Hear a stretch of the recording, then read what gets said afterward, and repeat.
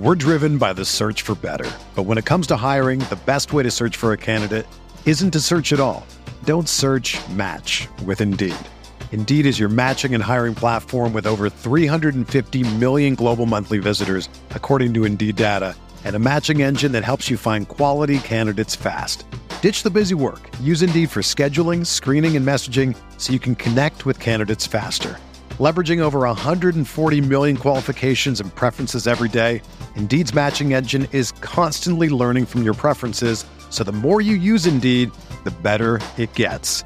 Join more than 3.5 million businesses worldwide that use Indeed to hire great talent fast. And listeners of this show will get a $75 sponsored job credit to get your jobs more visibility at Indeed.com/Blue Wire. Just go to Indeed.com/Blue Wire right now and support our show by saying that you heard about Indeed on this podcast. That's Indeed.com/Blue Wire. Terms and conditions apply. Need to hire? You need Indeed. Whether you're a world-class athlete or a podcaster like me, we all understand the importance of mental and physical well-being and proper recovery for top-notch performance. That's why I'm excited that Unified Healing is sponsoring podcasts on the Blue Wire Network. Unified Healing is a new and super innovative global network of wellness centers powered by Energy Enhancement System, or EE System. If you haven't heard of the EE System yet, then you'll want to listen up. This technology promotes wellness, deep relaxation, purification, and rejuvenation. Wherever you are across the globe, access to a center is easy and affordable. Interested in experiencing the EE System technology for yourself? Go to unifiedhealing.com/Blue Wire to learn more and find a center near you. That's unified, UNIFYD, healing.com/Blue Wire.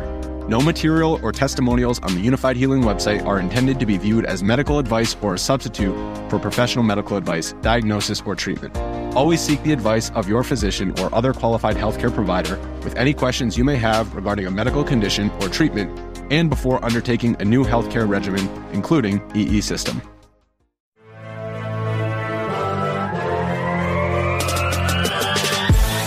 Minutes a day, 365 days a year. This is the Pack-A-Day Podcast.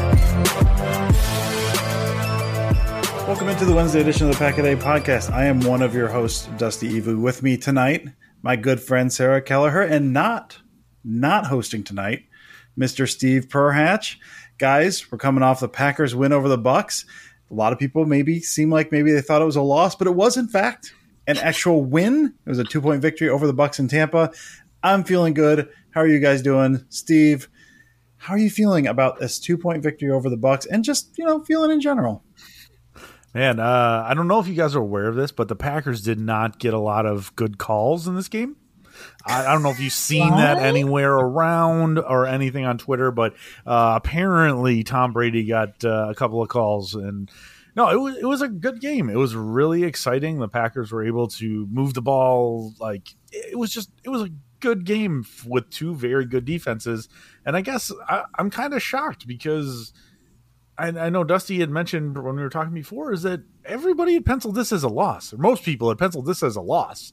Going down to Tampa, they somehow come out with a win, and people are just bitching about it. Like, I don't get it. Like, I think it's a great thing that they won. I thought they were going to lose in a close game, so they were able to, swing it in their way. And so, yeah, overall, I'm doing okay.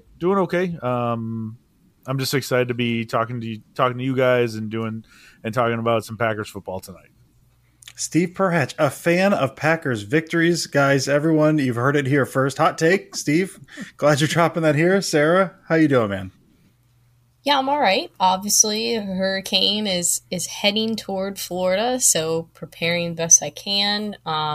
It's looking like it's going to be a tropical storm by the time it gets where I'm at, so that's good. But obviously, or not good, but better than what it could be. And obviously, thinking about everyone who's is going to be impacted by this and who has had to evacuate. I have some family staying with me now, but it's been a crazy few days, but.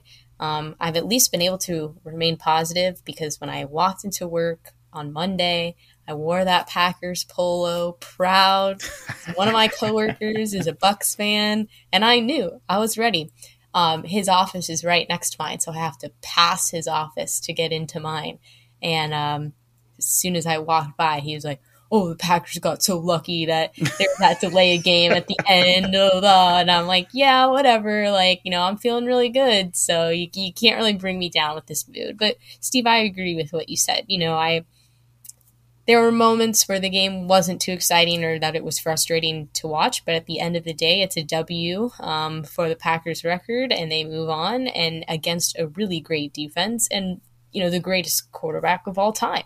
And anytime that you can beat him, anytime you can beat a great team like the Bucs, that's not only a win, but it's a great win. So I was very excited for the Packers, and it's very possible that going, up until the Bills game, that they win every game up until that point, and that I think that would mean they're 6-1. So they're sitting in a really good spot right now, and I feel good. Yeah. I'm kind of in the same boat. Some things. It's the best kind of game. You go into kind of down some weapons. You go into a tough environment. You get a win, but you still have a lot of stuff you need to talk about. A lot of stuff to clean up. So obviously, a lot of that stuff's going to be going on this week. We're going to be talking about some of that and looking forward to this next week here. So I guess we'll kind of get into it a little bit here. We are going to be previewing Packers Patriots this upcoming week. Packers open as a 9.5-point favorite. Mac Jones, the quarterback, went down with what I've seen described as a severe high ankle sprain. I honestly did not know there were severities of high ankle sprains. I've just always seen high ankle sprain. He is not doing well. So it sounds like Brian Hoyer is going to step in as the quarterback, which explains the 9.5-point favorite in Green Bay. The game's going to be called. We got Nance, Tony Romo, and Tracy Wolfson. So the first CBS game of the year, that A team, that's going to be fun. Just a couple things from the dope sheet on this real quick. It's a matchup of the top two teams in winning percentage since 2008. Patriots winning 71.9%, and the Packers at 64.9%. And the coaching win percentage, well, guys, I think you already know. Matt LaFleur is sitting at 75.4%, and Bill Belichick sitting at 67.1%. The bum. The absolute bum. So that's your winning percentages coming in. We're going to get to that game in a second here. But first up, just to get your thoughts today or yesterday, I guess, and a weird Zoom call that sounds like it was a Zoom call for Clay Matthews promoting this Tide promotion he's going to be a part of. He announced that he is unofficially retired from the NFL. It seemed like it came out of nowhere. He's not played with, he's with the Rams in 2019 was the last time you were with. But I don't know, Sarah, when you saw that, I think Rogers talked about the little McAfee, which we'll get to in a second. But when you saw that news, what were your thoughts on that when you saw Clay Matthews' retirement? Yeah, and I don't know if I had been living under a rock, so apologies if I offend anyone, but I thought he was already retired. I literally did not even think about this, so when I saw it, I was just kind of like, oh, okay, good for him. Congrats. He had a great career, obviously Green Bay legend, had a lot of great moments on the Packers, and we'll see what happens from here. I know, like you said, Dusty, he kind of said official retirement announcement. What does that mean? Who knows? We've seen it happen before. People come back. People do different things. But yeah, congrats to him. I know that he's kind of been out of the league for a few years now. But when you're that high level of an athlete, I think it does take some time to come to terms with, hey, this is not who I am anymore, and now I have to find what's next in my life. We've heard Rogers talk about this and how it was football for him always. In the last few years, he's kind of like discovered new passions and new interests, and that he's really starting to lean into those more towards the end of his career. So wish him well. Yeah, it sucks when those careers come to an end, because he was such a prolific player for the Packers, and all I can think about is the Super Bowl and some of the amazing plays that he made. I mean, all I can think of is I think it was a Sunday Night Football game in Green Bay against Dallas when he was making crazy plays. I believe returning it for a touchdown. So I mean, it sucks that that's the way his career kind of tailed off, but it happens for most players, and you just thank him for everything he did for the Packers, and hopefully he'll get a little, send off, whether it's in the Packers Hall of Fame or whatever it is. I would assume that they would want him in for that. And so you just look forward to that. Yeah, I'm kind of waiting on the 1-day contract to retire officially as a Green Bay Packer. Waiting any day for that now. That's a good one, yeah. He said on the call, apparently he said, my playing days are over, is kind of, that's what I say. He did not say I am retired, but that's what he said. So Bill Huber wrote a story for SI kind of recapping some of the Zoom stuff. So a couple of the notes that I really enjoyed was, he said he wanted to come back in 2020, but there wasn't any real interest. And he said, I thought it was pretty telling when the games came on. I enjoyed having a beer and smoking some fatty meats on Sunday, as opposed to that feeling of anxiety on game day. Stars, they're just like us. They are just like us. So he said he's spending more time with his wife and kids. I think he's got 3 kids, I think from the ages of 3 to 7. So spending a little more time with them. He's talking about kind of taking them on a tour through Lambeau at some point and doing that. And he had a couple other thoughts that I really enjoyed. One of them was, he mentioned his 2 favorite plays when he thinks back on his Packers career was the "It Is Time" play from the Super Bowl. Obviously, he said looking back on that video and seeing, the late Kevin Green and all that still gives him chills. And in his rookie year, he said stripping Adrian Peterson in the Metrodome and running it back for a touchdown, which is just an all-time monster play. Just watching a man rip a football from another grown man's arms and taking that back was just a beast move. And the other one, he had thoughts on Quay Walker. He said he's playing well. But he looks like a rookie with no swag. He said, he says, you got to get the towel hanging off just right. You got to get the right amount of tape on your wrist. He's going to grow into it. He said, I like what he's putting on the field. He's got to look a little better doing it. So Clay thinks you need to step up your swag game. Apparently that's where we're at. We're previewing a game and that's where we're at. All right. I take it all back. Screw Clay Matthews, whatever. We're done. I'm glad you're retired. Yeah, look how they did your boy, Steve. All right. I can't believe it. All right, so before we get to the game, the Packers offense versus Patriots defense, we're going to stop, as we do every week. Aaron Rodgers was on McAfee. It looked like another long one. I started watching a little bit of it. There was some cool stuff going on and not get a chance to watch all of it. Sarah, you watched it. Give us some of the highlights of Rodgers on McAfee today. Yeah, another long show, but some good stuff. And, I had DM'd Dusty about halfway through because if you do watch the Pat McAfee show, they recently moved into a new studio and they have some new tech. And now during the Aaron Rodgers Tuesday segments, they have the ability to pull up different plays and basically break down the plays with Aaron Rodgers. They can write on the screen and point things out. And it was the most Dusty thing ever. When they thought this up, they had to think, who is our target audience? Oh, Dusty Evely. Okay, here we go. And so I DM'd him. I'm like, you're going to love what's on the Pat McAfee show today. This is going to be great. But, another interesting week. There were some technical difficulties at the end. At the beginning. So it took Aaron Rodgers a few tries to get on. He kept popping up on the screen. Pat McAfee would do this long introduction for him. And then he'd go, can you hear us? And he'd say, no. And they'd have to start over and do it. And Pat did that 3 times. He came up with 3 different intros, essentially saying the same thing, but somehow in a different way. And it was masterful. It was art. I don't know how he did it, but it was really awesome.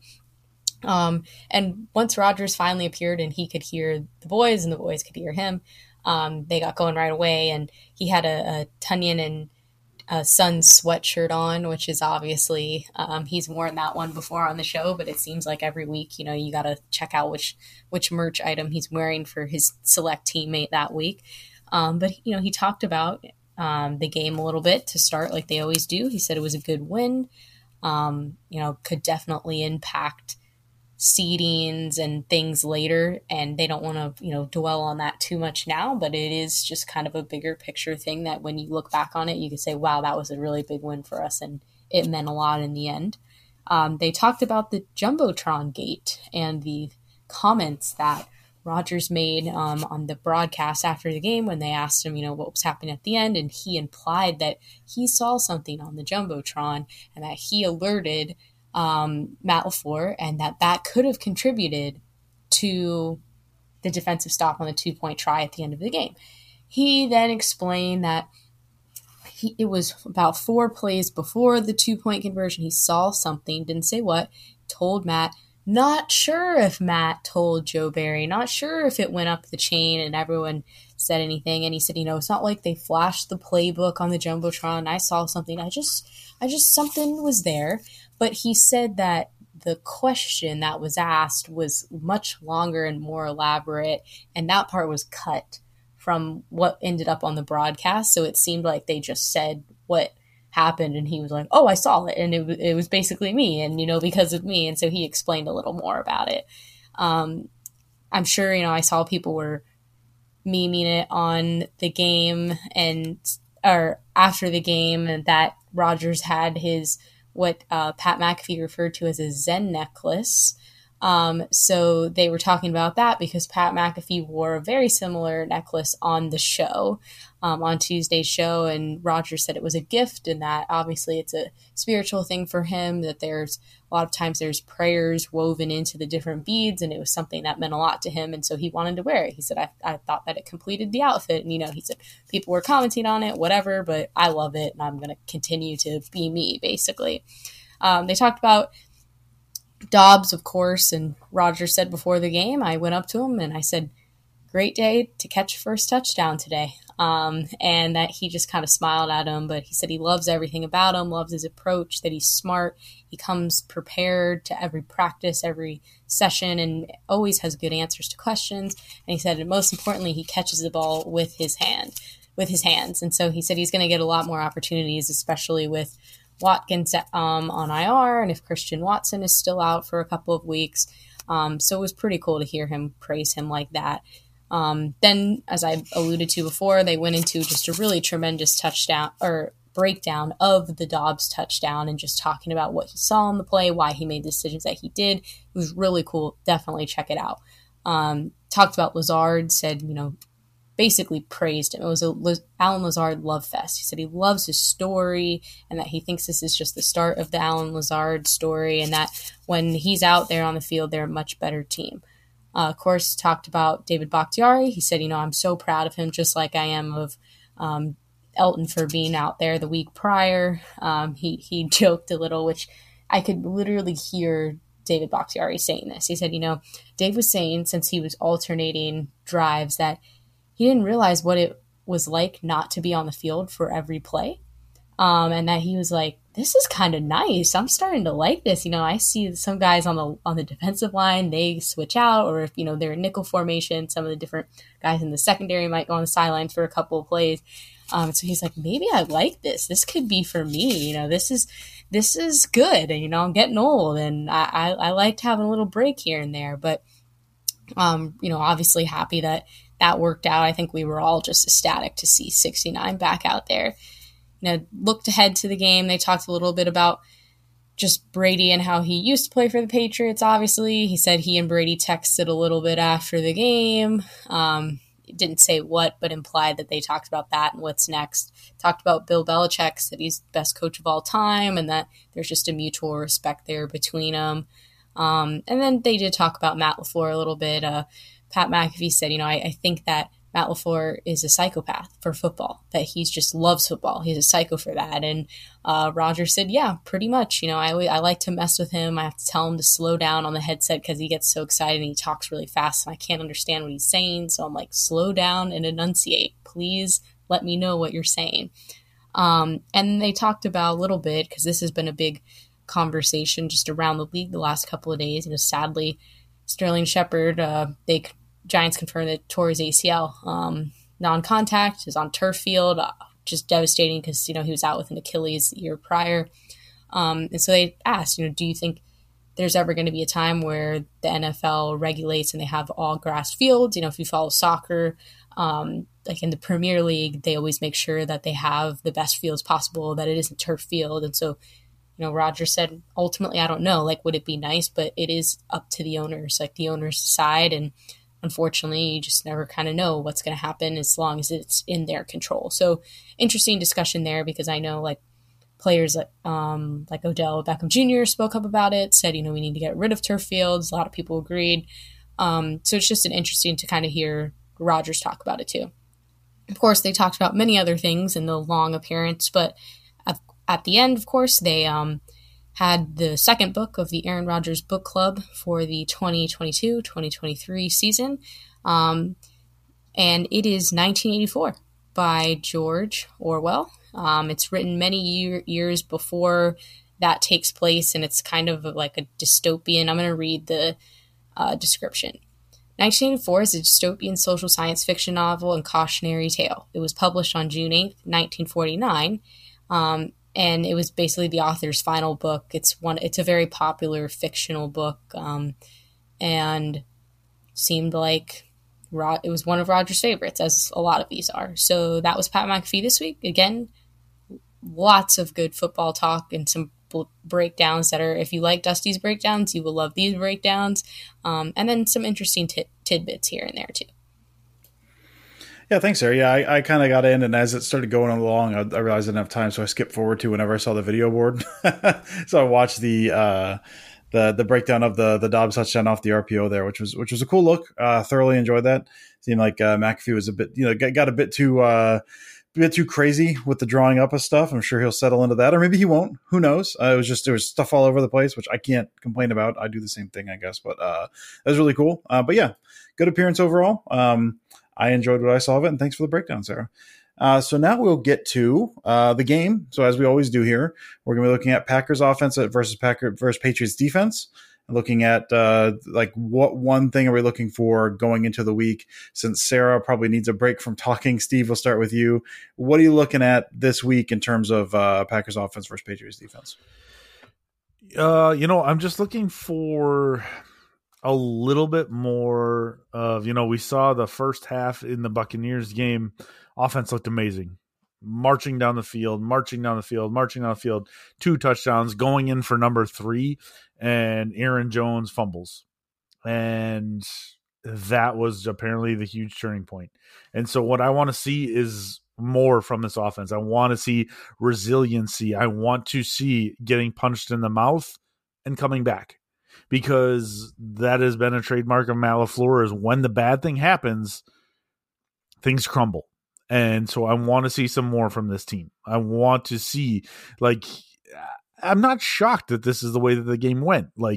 It's a very, very good defense. I was more shocked that the Packers were marching down for their 3rd straight touchdown. That was shocking to me on this defense. That's a supremely good, one of the top 5 defenses in the league. So it was shocking that minus Watson and Watkins, that they were just marching down the field left and right and doing whatever they wanted to. So what I want to be able to see is, especially against the Patriots, a lesser team, is to be able just to take advantage, do the things that they want to do. And if there is a little bit of adversity, I'd like to see a counter plan.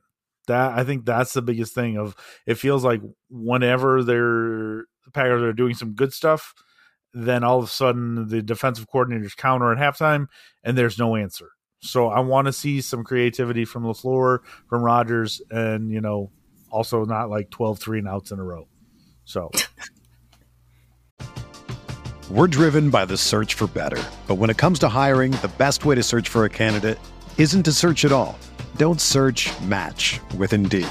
Indeed is your matching and hiring platform with over 350 million global monthly visitors, according to Indeed data, and a matching engine that helps you find quality candidates fast. Ditch the busy work. Use Indeed for scheduling, screening, and messaging so you can connect with candidates faster. Leveraging over 140 million qualifications and preferences every day, Indeed's matching engine is constantly learning from your preferences, so the more you use Indeed, the better it gets. Join more than 3.5 million businesses worldwide that use Indeed to hire great talent fast. And listeners of this show will get a $75 sponsored job credit to get your jobs more visibility at Indeed.com/Blue Wire. Just go to Indeed.com/Blue Wire right now and support our show by saying that you heard about Indeed on this podcast. That's Indeed.com/Blue Wire. Terms and conditions apply. Need to hire? You need Indeed. You ready? Showtime. On May 3rd, summer starts with The Fall Guy. Let's do it later. Let's drink a spicy margarita. Make some bad decisions. Yes! Audiences are falling in love with the most entertaining film of the year. Fall Guy. Fall Guy? Fall Guy. That's what the poster said. See Ryan Gosling and Emily Blunt in the movie critics say exists to make you happy. Trying to make it out? Nope. Because I don't either. It's not what I'm into right now. What are you into? Talking. Yeah. The Fall Guy. Only in theaters May 3rd. Rated PG-13. Sarah, what are you looking for? Yeah, well, first, I absolutely agree with Steve before I get into what I'm looking for this week. And as soon as Aaron Jones fumbled, I tweeted, because this feeling of dread just took over. And I'm like, this is going to be bad. This is what happens every time. They're playing a great team. It's going to like be a repeat of what we saw in the NFC Championship game and then also in the playoffs against the 49ers, where one bad thing happens and then it all goes to shit, essentially. And so I tweeted, don't let one bad play ruin the game plan over and over again. And then at the end, I just said, don't, because I was so nervous about it. And it almost happened, but they were able to hold on. But as far as what I'm looking for this week, Patriots, they're in decent defense. They always have had one, 11th ranked overall so far this season. But I really want to see if the Packers can establish the passing game this week. I think obviously week 1, I kind of just want to chuck that out completely because it was just horrible. Week 2, we saw that was the Aaron Jones and AJ Dillon show.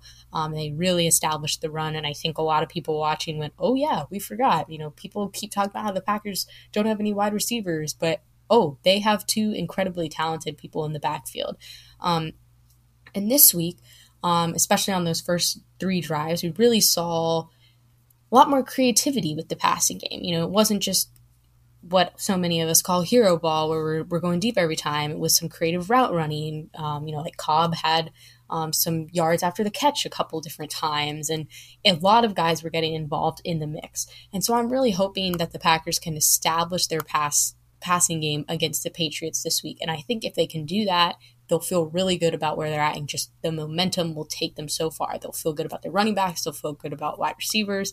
I'd love to see Christian Watson back out there this week, because I think this is a really good opportunity for him to hopefully get that touchdown like Dobbs, and then earn a bit more trust with Rodgers so that they can get on the same page. And also just what he's able to do, he just opens up so much more for the offense as well and allows them to be even more creative too. Patriots are giving up an average of 189.3 passing yards through the first 3 games. And the Packers, for the first 3 games, have 228.7 passing yards. So this is looking like it is an opportunity where they can do this. It's at home, where we know the Packers are always comfortable. They typically play very well. So I'd really like to see them establish that and get a lot of different guys involved. Yeah, I dug a little too deep on this, so feel free to mute yourselves and go get a drink of water or something if you need to. There's a couple different things. I mean, it all hinges on the passing game for me as well. And some of the stuff I was looking at, I kind of found myself down a rabbit hole. So right now in the league, kind of the coverage du jour on the back end is, say, your quarters or cover 2 is kind of making a rise. So you got these 2 high split field coverages to kind of take away some of the deep stuff. Patriots only running that 9.6%, running quarters 9.6% of the time. Cover 2, not at all, not a single snap of cover 2. And in single high, which not a whole lot of people are running, they're 71% of their defensive snaps are coming in single high. So beyond that, 71% of single high and like close to 100% press coverage. At least one guy is on press coverage, like nearly 100% of the time on their snaps, which is just insane. So they're not running a ton of stunts up front. I'm going to come to a point at some point, I swear. They're not running a ton of stunts up front. In fact, they're 30th in the league. Only 10.7% of what they're running up front has any involved with loopers or anything like that. They've done pretty well with it. They're just not running it too much. So what I'll say is the Patriots famously do not do the same thing week over week, although it seems like they have a bit of a formula so far this year. And I think they're going to stick to that somewhat, at least early, which is going to be single high, put that one safety in the middle, just mug you at the line. If there's one thing Dobbs had a really hard time with last week and has had a hard time with so far, is getting off the line against physical press coverage. The Patriots do not have very good corners as far as coverage guys, but they got guys who will mug you. They've always had guys that'll mug you. So they're gonna kind of challenge them there, make it difficult for Dobbs to get off the line. So I'm curious to see how the Packers are gonna kind of move him around a little bit. And the other thing is, on the stunts point, I think you're gonna have a lot more of, I think they struggled on the right side. They've always struggled on the right side. Well, since Newman was in there, Jenkins really struggled last week as well. When you get these kind of, one guy smashing in one way and you get a looper coming around the end, coming to the inside, Patriots will do some really creative stuff with that, even if they don't do it a lot. I think they're going to crank that up a little bit, try to get the offensive line spread out, give them some issues, and then mug those guys on the outside to kind of throw off their timing. And the biggest thing in all of this to me is Aaron Rodgers so far this year. I know last week's Aaron Rodgers' average depth of target was 4.7 yards, which was tied for lowest in the league with Matt Ryan. So he's just, I think, what was it, 16% of his throws last week were behind the line of scrimmage. everything's horizontal right now. And they've got speed. Obviously, Watson was not out there, but Dobbs can get down the field a little bit. Like, they've got guys who can do things. They're just operating in such a compressed space. I can see Belichick saying, okay, if you're going to do, at some point, some team's going to do this. Belichick seems like the guy. If you're going to live this way, we're just going to compress that space. We're going to take that away from you. And at some point, you got to beat us over the top. And if they're running those stunts and if they're mugging those guys, they could make it difficult. So, not saying it's going to be, I still think the Packers have the weapons to beat them, but based on how they've been operating so far, this could present a fairly challenging matchup for them. So that's what I'm looking at. My big things are, how does the offensive line hold up against the stunts? Does Aaron Rodgers push the ball downfield? And how does Dobbs get open, or any of those guys, but Dobbs essentially, basically, since he's struggled with that, get off against some of those press coverages on the outside? So that is what I'm looking for. Again, I went down a bit of a rabbit hole. I cut some of it out, so you're welcome. We will now get into score predictions. So last week, Sarah and I had the Packers winning. I think I had 17-10. Sarah had 17-14, so none of us hit it on the nose. Steve had the Bucks winning. I think it was 28-24. So we're just keeping track of points, not wins, losses. That means Dusty and Sarah have 2. Huzzah. Steve has 1. Boo. So we'll do score predictions for this week. We'll start with Sarah. Sarah, what do you have for your score prediction for this week? Sure. So I'm taking Packers 24, Patriots 10. Obviously, the Patriots are going to be a little shaky on offense. Their offense already hasn't been the greatest. And then now Mac Jones is going to be out. It's always tricky with the backup. And the Packers defense is really good. I mean, they looked freaking awesome. And as long as they continue to play well, I don't think anything should deter me from that opinion. And the Patriots have a decent defense. I think the Packers are going to be able to score a decent amount on them, but I don't think it's going to be an absolute blowout. So I'm taking 24-10 Packers. Steve, what do you got, man? I think I'm going to go a little bit of a weird score. I think I'm going to go 24-9. 3 field goals is what I'm thinking. I was thinking 12, but 12 again, 2 weeks in a row. 24-9. I think that's what I'm going with for the Packers. Okay, I actually had 24-13, but it's boring to have all of us at 24, so I'm going to take Packers. I'm going to give them a bump. I'm giving them 27-13. So we've all got the Packers this week. We've got a couple different scores there. So if it's 24-9, I'm gonna be real mad about it. I think. I mean, not that mad because the Packers will still win. I can jump down to 21-9 if that helps you out. No, let's just keep it. Like 24? No, let's just keep it 24-9. Let's keep it 24-9. All right, and that's it. That's our game preview there. So as we do every week, we ask for your questions. As you do every week, you deliver. So Sarah, what questions we get this week?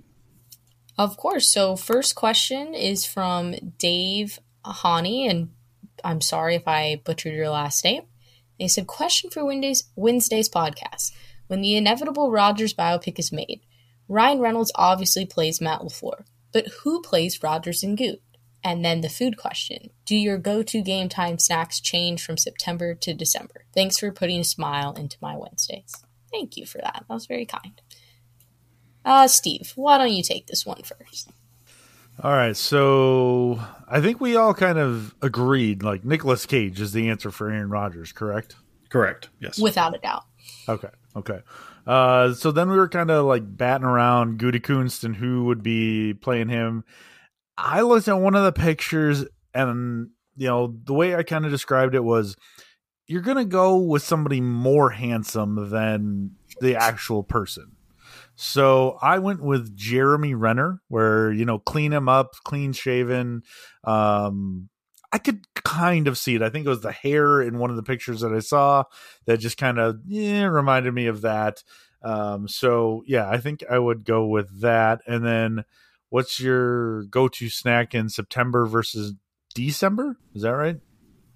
Yes, it was. Mm-hmm. Does your go-to game time snack change from September to December?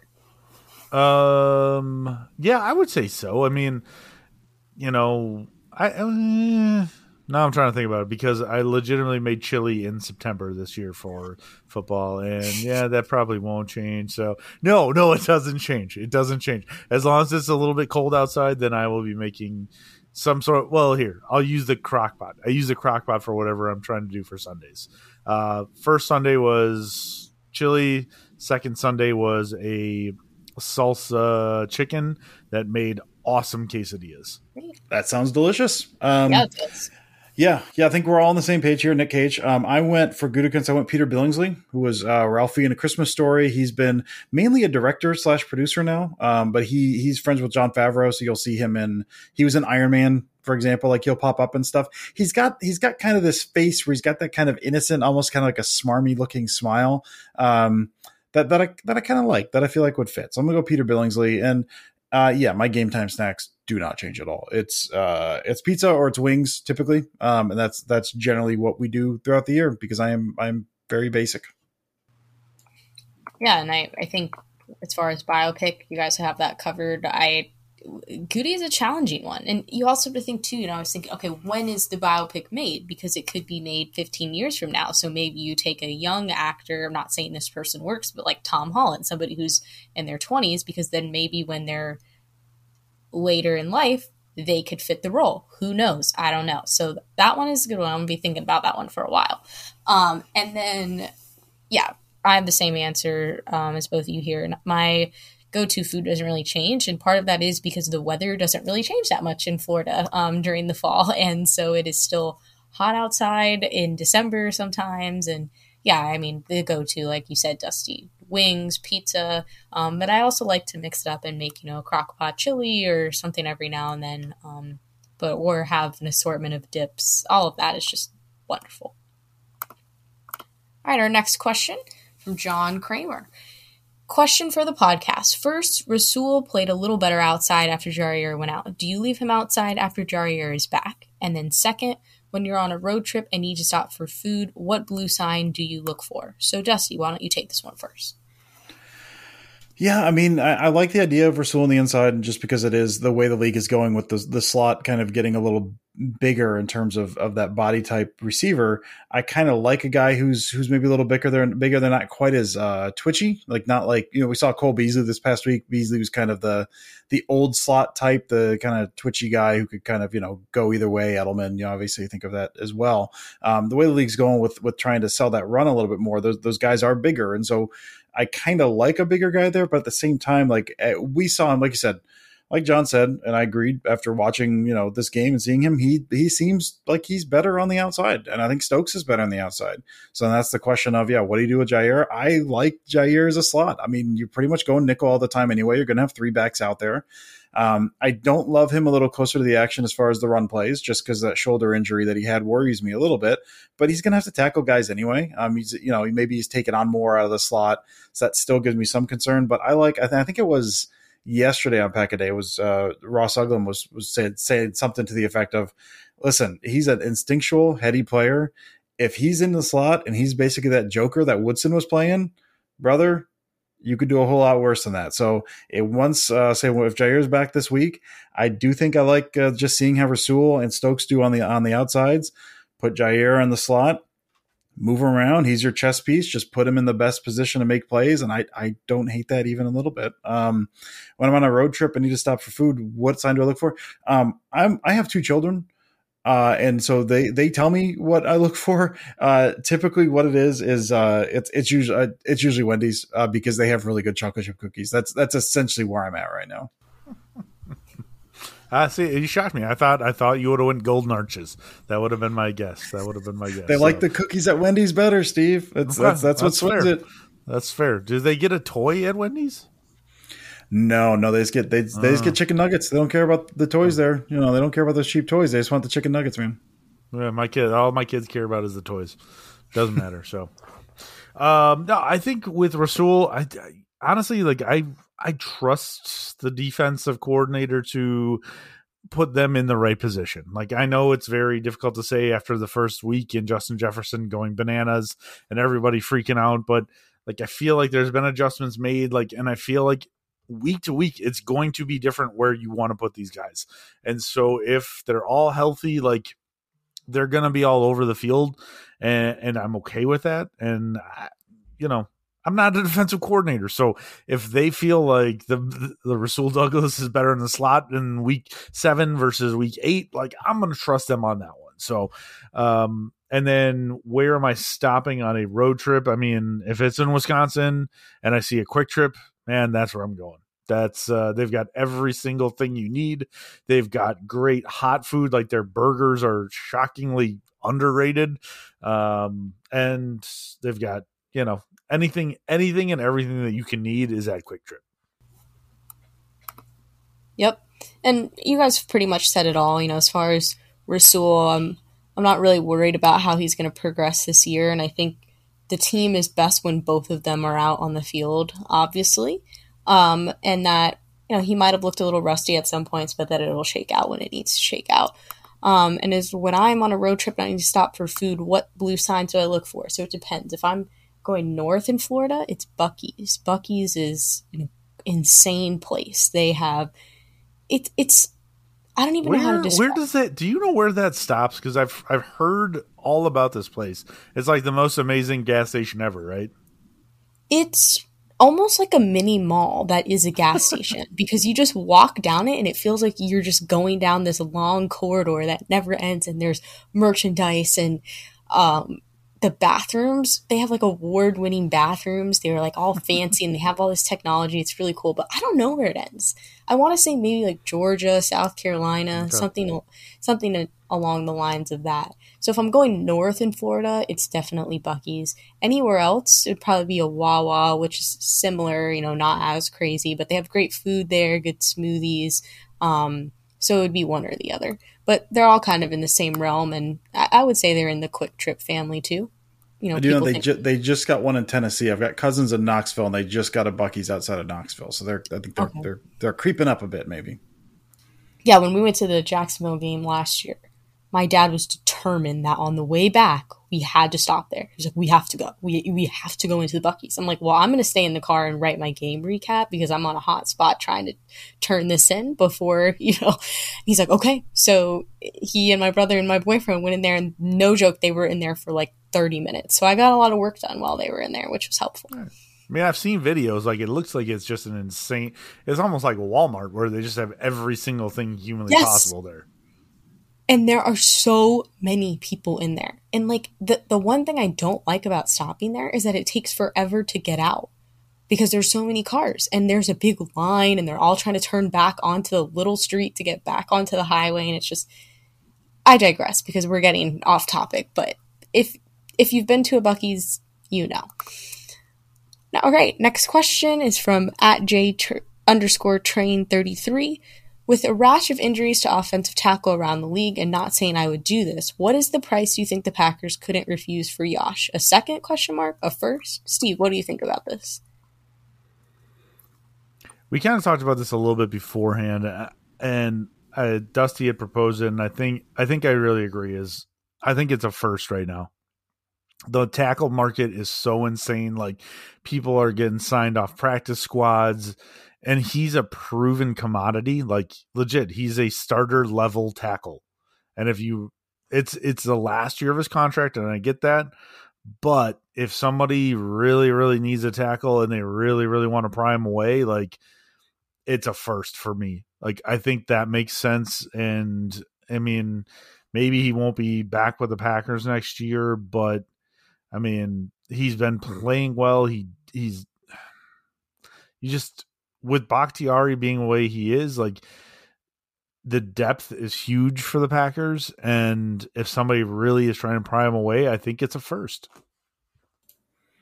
Yeah, that's what we talked about ahead of time, and I absolutely agree. I think if it goes a little further down the road and Bakhtiari can show that he can play every single down, and you feel like you can get a little something out of him, if Yosh isn't going to be there, you're not going to pay him next year, then maybe you lower that price tag. But now with Bakhtiari, and you're not sure of his situation, yeah, absolutely. I think a first is, I mean, the minimum it takes for me, I think, right now. And if someone offers you a first, then you take that and say thank you very much, and then you hope Bakhtiari is healthy, or you figure it out down the road, because you're not going to re-sign him next year likely. But yeah, that's where it would go as well. Alrighty, next question is from Mike Kawano. They want to know, two-part question. What is the first true splash play that the Wii Fence makes this year? He thinks that they're going to block a point after attempt or field goal sooner than later. And he said, watch Stokes off that right side edge. And then the second part of the question is, what is one food that you guiltlessly eat cold? Mine, trigger warning, mine is pork chop fat. Don't judge until you've tried it. Mike, buddy, I love you so much, but that's serial killer nonsense, man. Like, no. I love bacon so much. If I even try to eat bacon cold, like I'm like, no, this is against the laws of God and man. I cannot do this. Pork chop fat. You say don't judge it till you tried it. I'm judging you right now, brother. Again, I love you, man. I'm judging you right now. First true splash play. Yeah, I like, I know he watches a lot of stuff, so Stokes off the right side edge. I would like to see that. That'd be cool. I'm going to go with just the way those gunners, I'm sorry, Steve, flyers, the way those flyers are working. Just some coverage because guys, it depends on the team. A lot of guys will be very conservative about the fair catch. We saw that from Mariah Rogers a little bit this past week. But some guys will be a little aggressive, and you'll get that catch and the bang, bang, catch, turn, and then someone hits you on the punt return. The way Rudy Gay is flying around, Rudy Gay, it's not Rudy Gay, it's Rudy Ford. The way Rudy Gay used to play basketball. The way Ford's flying around, I could see a catch that's not a fair catch. Ford comes flying in and just knocks that ball loose. So I'm going to say, I'll say a fumble on a punt is kind of the first true splash play that I'm looking at. Oh, and guiltlessly eat cold. Again, basic pizza. It's pizza. Yeah. I don't know, Mike. I'm judging him quite a bit with this whole pork chop fat thing. And I know you said don't knock it till you try it, but I don't know when I'm going to have pork chop fat to be eating cold. To be eating cold. So, whenever out of a bowl with a spoon, Steve. That's a tough pill. That's a tough fat to swallow. Splash play. I don't know. Like, I feel like Amari Rogers is getting there. I know it's crazy because, as Dusty said, like the fair catch with nobody within 30 yards of him, that also was a tough pill to swallow. Everybody I was watching with my dad, and he's like, "What the freak is this guy doing?" And I'm like, I don't have an answer for that. I don't know why he didn't run that one back. But I mean, the return from when they were punting from the end zone, like the second return right after that, and penalties all messed it all up. But he's running north and south, and that's a huge thing, which is really good. So like, I feel like that's going to be the first play. Is like, there's gonna be one that breaks. So the Packers need like a punt return. It hasn't happened in a long time. So I think that'll be the thing that breaks. And then as far as cold leftovers, Dusty, yep, absolutely pizza. And I think Sarah and I talked about this a little earlier too, was subs. Like subs can be really good like the second day. For whatever reason, sometimes they can be even better. Like if I have a Subway sub and I eat, a foot long and I eat 2/3 of it and save the other half for the next day, that's really good. So that would be my answer outside of pizza. All right, I'll go reverse since you just talked about food. So mine would be, I mean, I agree with both of those. Those are great. But if you have breaded chicken tenders, whether you got them from... I knew it. I knew this was coming up. I knew that you were Publix. No, I did not say that. I was going to say breaded chicken tenders or popcorn chicken. And sometimes they're just good cold. Like you have it in the carton and you might have gotten it warm from the store and you eat it and then you don't finish the whole carton and you have it in there. I have many times just thrown them in my lunchbox for work and I'll have them with chips and carrots or whatever. Seriously, just say lunchbox. What do you pack? It's Ninja Turtles with a thermos. What do you pack for work when you bring lunch? No, listen, I'm not going to make fun of her. I will take. I also take a lunchbox. I mean, you act like that was an uncommon thing. Oh, whatever. And then I don't even remember where I was at. Oh, okay. I was talking about lunch and putting the cold chicken in there. And then what's the first true splash play that the Defense makes this year? And you guys had two good ones. I don't know. I think that maybe there's a missed field goal and it comes up short and they return it for a touchdown. Ooh, I like that. So I like that. Well, doubtful, but a girl can dream, right? Okay, next question from friend of the show, Gage Bridgeford. And he wants to know, what O-line combination would you want the Packers to use moving forward? I think Yosh has earned a starting spot, even if it's not at tackle. Personal preference is 69, 73, 71, 76, 74. Dusty, how do you feel about this? Yeah, I mentioned earlier the some of the twists up front and the stunts kind of giving the Packers problems, and I know I'm not ragging on the guy because he's coming back from injury as well, and I feel like he's moving pretty well. I think Elton Jenkins has been struggling over at right tackle. He's been missing some stuff. Seems like you combine that with like Royce Newman over there on the right side, who had problems with stunts all last year. That's two guys. There was one that was that slot fade to Lazard, the biggest pass play of the game that Rodgers hit Lazard on. There's a play there that Jenkins doesn't bump out like he's supposed to, and I think there's a stunt on the inside. Either way, Newman and Jenkins just are blocking the same guy, and there's a guy off the edge that's completely free. And stuff like that has happened more than I would like, and Jenkins got beat a little bit, just a few times in one-on-one stuff. And Shaq Barrett's good, but also, Elton Jenkins are not really used to seeing that from him. So I kind of don't love him at right tackle, especially not now. So I'm going to combine that with the run game that the Packers are using. They're going more power than they have in previous years. I didn't look at the numbers from this past week, but they had been doing their power run games, like pulling a guard, pulling two guards, pulling the center and a guard, made up like 5% of their run game last year, and it's 25% this year. So all that being said, I would go Bakhtiari left tackle, Runyon, Myers in the center. I'm putting Jenkins at right guard, and then Yash at right tackle. The caveat being, we don't know how Yash is at right tackle. It seems like all of his sets that he's running are at left tackle, even the practice stuff. So we don't know if he's going to do any better than Elton. But I'd prefer that just because, again, Elton's struggling a little bit on the right tackle side, and also with the amount the Packers are pulling those guards, getting Elton Jenkins, an athlete like Elton Jenkins, out in space on those pullers, kind of kicking out those linebackers, kicking out the corners on some of those power runs, I think would be a great use of his talent. So that's the way I would go on the offensive line alignment.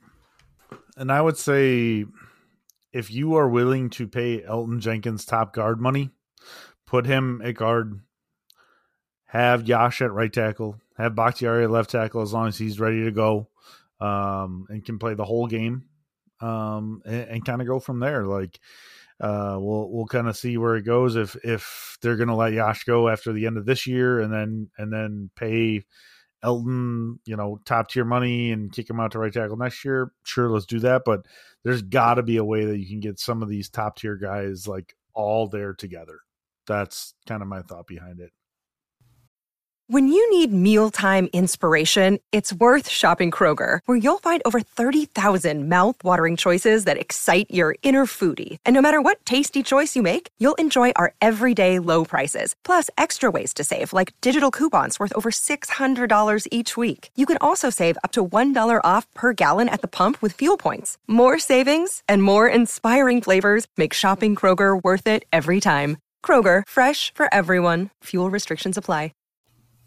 Alrighty, I think that gives the people enough insights there. So, and I know we've been going for a little bit. So, on to the next question. Another two-part question from It's Randall Cobb again, and they want to know, when Devondre Campbell smacked the ball down on the 2-point try, did you jump up and down with joy, hugging everyone and saying, "We beat Brady," or are you normal? And then a more serious question, which Packers player has a huge game against New England? So Dusty and Steve have been doing a lot of talking, so I'll go first. When the 2-point conversion failed, I said, let's go. And then I actually said out loud, "We beat the Bucks. Yay." But I was also a little nervous. I didn't know it's Tom Brady. He has a lot of voodoo going on. Where it was a play, was there going to be a flag? Who knows? But yes, I was very excited. As I mentioned, living in Florida, this one meant a little more to me. It means more to beat a Florida team. And then which Packers player has a huge game against New England? I'm going to say Alan Lazard. I love what I've seen from Alan Lazard and talked about how I want the pass game to come to life a bit more. And I think, he's really an anchor point in that. So I think he's going to have a big day. Steve, what about you?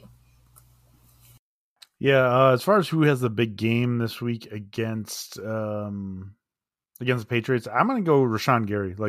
Especially being at home, hopefully he'll get a couple. He was all over the place in that Bucs game, and I mean, you've seen the screenshots. Everybody's seen the screenshots from Twitter. The man was being held on every single play. And so if he's at home and getting some of those calls, maybe they don't hold him as much. And he's all over Axel Brian Hoyer and taking him down. If he can get 2 sacks in this game, I'd say that's a big game for him. So I would say Rashawn Gary would be my pick there. And then what happened in the Bucs game, like Sarah said, I was actually waiting on a penalty flag. I was happy that there was a deflected pass, and it looked like some really great coverage from Darnell Savage, and I wouldn't have thought there would have been a flag there, but if that ball goes through and it's incomplete, I'm holding my breath. So that was the kind of thing I was excited, but it was bated breath. I was like, is this okay? Oh, they won. Okay, they won. Okay, cool. So that's kind of how my reaction went. Yeah, anytime you see 2 guys, like the defender and the receiver on the ground, even if, like you said, the replay showed that was really good coverage, you kind of wait for that flag, and especially against the Bucs, you certainly wait for that flag. So yeah, I was in the same boat. I had fingers crossed, sitting there waiting to celebrate until I was sure there was no flag. And then which Packers player? And then I was like, well, they got to do an onside kick now, and then all the PTSD that comes with that. So just a whole glut of emotions there. And Packers players a huge game against New England. I'll go, and we haven't seen. I guess I'll give 2 just because we haven't seen the injury stuff. I'll go Watson. I'll go Christian Watson if he's healthy, just because, again, I think at some point, or I know at some point, the Packers are going to have to start pushing the ball down the field to make defenses back up, or else they're just going to start getting squeezed with the way they're attacking teams. So if Watson's healthy, I think this could be the game. In the games he was playing, he was open on legitimately almost every single one of his downfield ones, just absolutely cooking guys. So I think if Watson's healthy, it's Watson. If Watson's not healthy, it's likely Aaron Jones, just because of the way they've been kind of running this offense. And I think the pieces that New England has, I think they can kind of attack that way. Alrighty. And we've made it. Our final question from Matt Pickett. Part 1, weird stuff happens when backup QBs jump in. Any concerns about that this week? Also, what's your favorite non-Packers backup QB game ever? Then food. When the store doesn't have your favorite Oreo, what's your backup pick? So, Steve. I'm not worried. No, not this time. The defense is legit, and so I don't see them having a problem with the Patriots led by Brian Hoyer. So not worried about that. Favorite backup game of all time, that's got to be Frank Reich for the Bills in the playoff game. Just iconic, and I remember watching that game as a kid, so it was some fun memories from that one. And then I had an answer if they don't have the Oreos that I wanted, and it's actually going to change now because I thought about something else. Is if they don't have the Oreos that I want, I'm going to go over to the deli section and see if they have one of those mini cheesecakes that has 4 different flavors of cheesecakes, and then you can get a little taste of everything. So I had one of those the other week, and it was pretty outstanding. Yeah, I'll go. I'm nervous just because I'm always nervous before a game, and there's some of that unknown and blah blah blah blah. But it's Brian Hoyer, man. It was discovered this week. His actual name is not Brian Hoyer. It's Axel Edward Brian Hoyer. Brian is his second middle name, which is just insane. I very much enjoyed Steve's take on it. Was they called him Axel, and then he got to a certain age, and his parents were like, "You're a Brian. You're not an Axel." Thoroughly enjoyed that. I was looking at his numbers. I mean, he's been in the league for forever. Obviously with New England in 2009, and he's back with New England now. And he was a Bears starter for a minute. I think he had a season there. I think he started only a handful of games. But kind of look at me, the last time he threw actual passes outside of like garbage time was 2017 with San Francisco. He was 0-6 and then QB win, blah, blah, blah, blah. Completed 58% of his passes on 205 attempts, 4 touchdowns, 2 interceptions. Not great, man. Not great. And so, and just based on the way the Patriots are running this stuff, I'm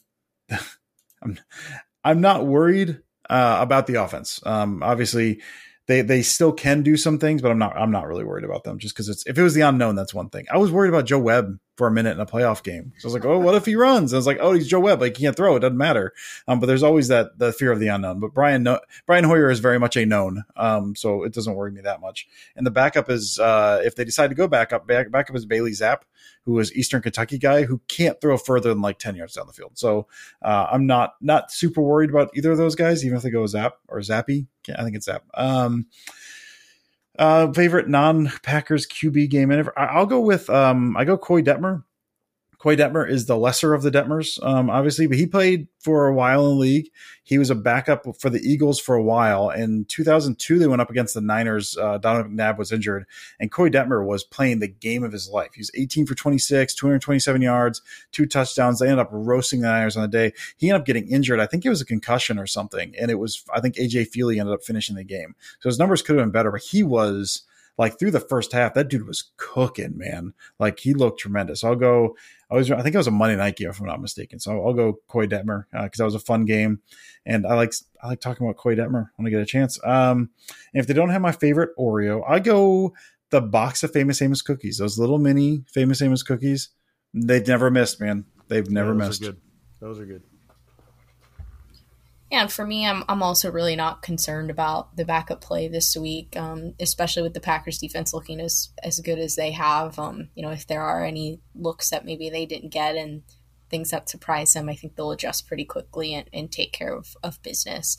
And then for me, as far as a backup game from a non-Packers player, it's not really a game, but I guess it's just a backup quarterback run, and that's Nick Foles coming in and winning the Super Bowl, beating Tom Brady. I think that's just pretty awesome. And it's a neat story. If you're a fan of sports, if you're a fan of football, it was just something that kind of blew you away when you saw it.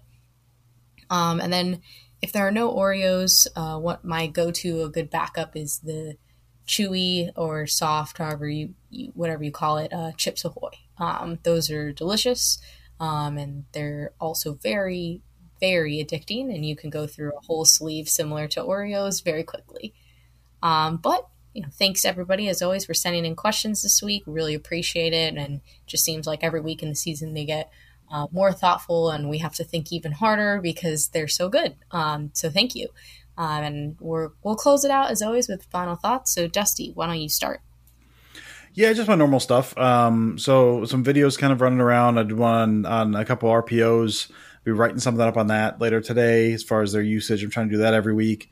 I did something on a couple crosser concepts they did. So that's up now. That video is kind of up and around. I think I'm doing a couple more throughout the week, but we'll see how that goes. And then for writing stuff yesterday at Pack Report, I wrote about Preston Smith blowing up that reverse, which is tremendous heady play, getting to that mesh point and batting the ball while it was in the air and kind of looking up.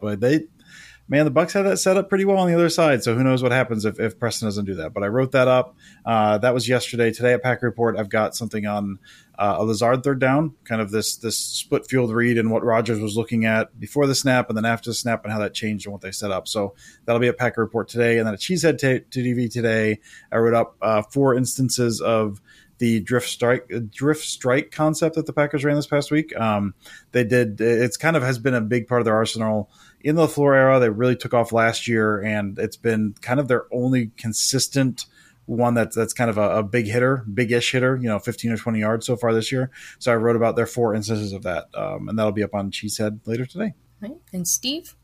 So I just have a thank you to everybody who listens, and then moreover to Dusty and Sarah here. Today was a rough day for me. I actually got finalized my legal separation, and it's been going on for almost a year now, and Dusty and Sarah have been amazing and have been there whenever I needed it. Let me just kind of jump in and out if I'm having a bad day, if I'm not able to participate, whatever, it's no problem. They're able to take care of it. So number one, just a huge thank you to you guys for just being good friends. And it's been, I know I'm not able to say it all the time, but like I'm very appreciative to you two for always being there for me whenever I need it. And then to everybody who listens, like, I know we always talk about like DMs being open and you guys being able to reach out to us because you never know what's going on in somebody else's life. Well, this has been a huge thing for me for the last year where I've been able to talk about the Packers and take my mind off of things going on in my personal life. So thank you guys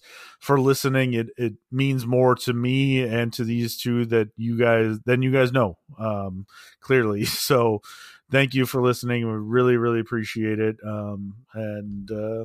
Yeah, Sarah, let's talk about some football and something else now. So. Well, first of all, we love you, Steve, and you know that, and we're always here for you, and you know that.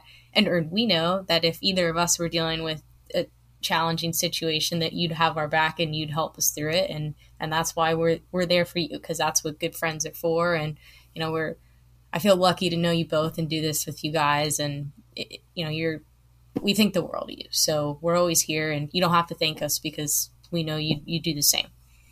But my final thought is, I kind of talked about it before, a little scary time in Florida. So, if you're listening in Florida, if you have family, friends in Florida, just know that I'm thinking of you. I hope everything is okay. I hope that you're prepared, and if you needed to evacuate, that you evacuated. And we're gonna ride this thing out together, and hopefully it's not as bad as it looks. But let's just let's try to be kind, be there for each other. Like Steve mentioned, you never know what people are going through. We don't know what this is going to mean for a lot of people, especially on the west coast of Florida. And it kind of caught me off guard. It's pretty late into storm season. I thought, we made it through another year. Not like, hopefully nothing really bad happens. But we'll get through it. I'm glad I got to do this too. Just something else to think about and not watching the news all the time and going, oh, the path is changing. It's shifting closer and closer to Orlando. But we'll make it through. We'll work it out. We'll survive the power outages, the, whatever craziness happens. And that's why we do this. We're family, we're here, and the Packers community is always great, has everyone's back. But yeah, if you're in Florida, thinking of you, and if you need to talk, let me know, because we'll be sheltering for the next few days, and I'll have a lot of spare time. But as always, thank you all for listening. We will talk to you next week. Be sure to follow us on Twitter at Dusty Evely, at Steve Perhatch, at Sarah Kelleher 4, and of course at Pack a Day Podcast. We will see you next week. And as always, go Pack Go.